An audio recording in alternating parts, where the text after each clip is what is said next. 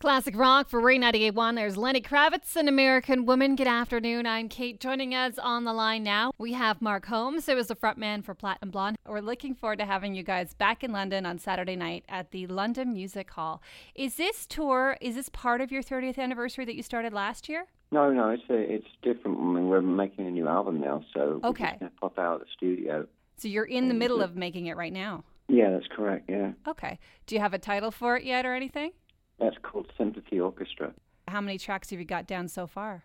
That's about 10 tracks in, which looking towards maybe possible 12.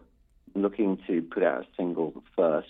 Okay. And then release the album a bit later. And is it the same vibe as Now or Never? People will know it's definitely Platinum Blonde? Oh, yeah. Yeah. I've got one of those voices that sort of, I suppose, sounds quite different than most. Or not really that quite different, but different enough that people know.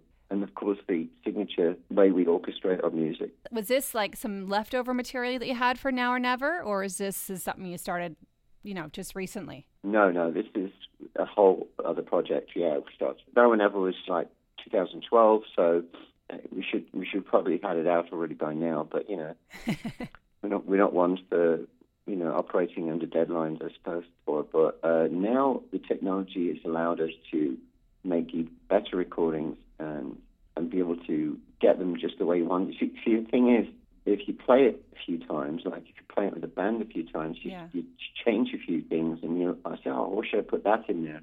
Well, the technology now gives us the ability to do that before you release the song. Would you find that being able to have technology, does that save you time, or do you find that you nitpick more now? Nitpick, probably. Yeah, it's a double-edged sword. Yeah, exactly. That's what I thought.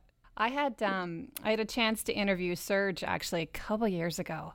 I don't think you guys had decided to do anything at that point. He was with a different band. He had just he had said a couple months back he was an architect in Toronto, and he got a chance to get back on the stage. I'm not sure if it was with you guys or what the case was back then, but he said that once he got back on that stage, he knew that was it.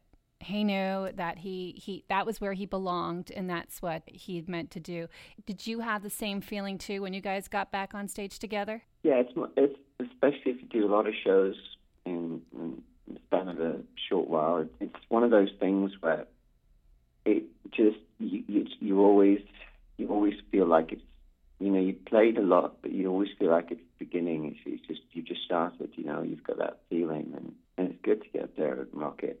Especially when everything's working right, the lights are there, the sound's there. It's a great feeling. Yeah. So you missed it too. You own the Mod Club, right? Mm-hmm. And then you're a DJ there too. Not just there, but I've been a professional DJ for many years, and I do remixes and stuff. And I was very much into that world. It was very good. It is very good to me still. And I like doing both things because I think it's performing really.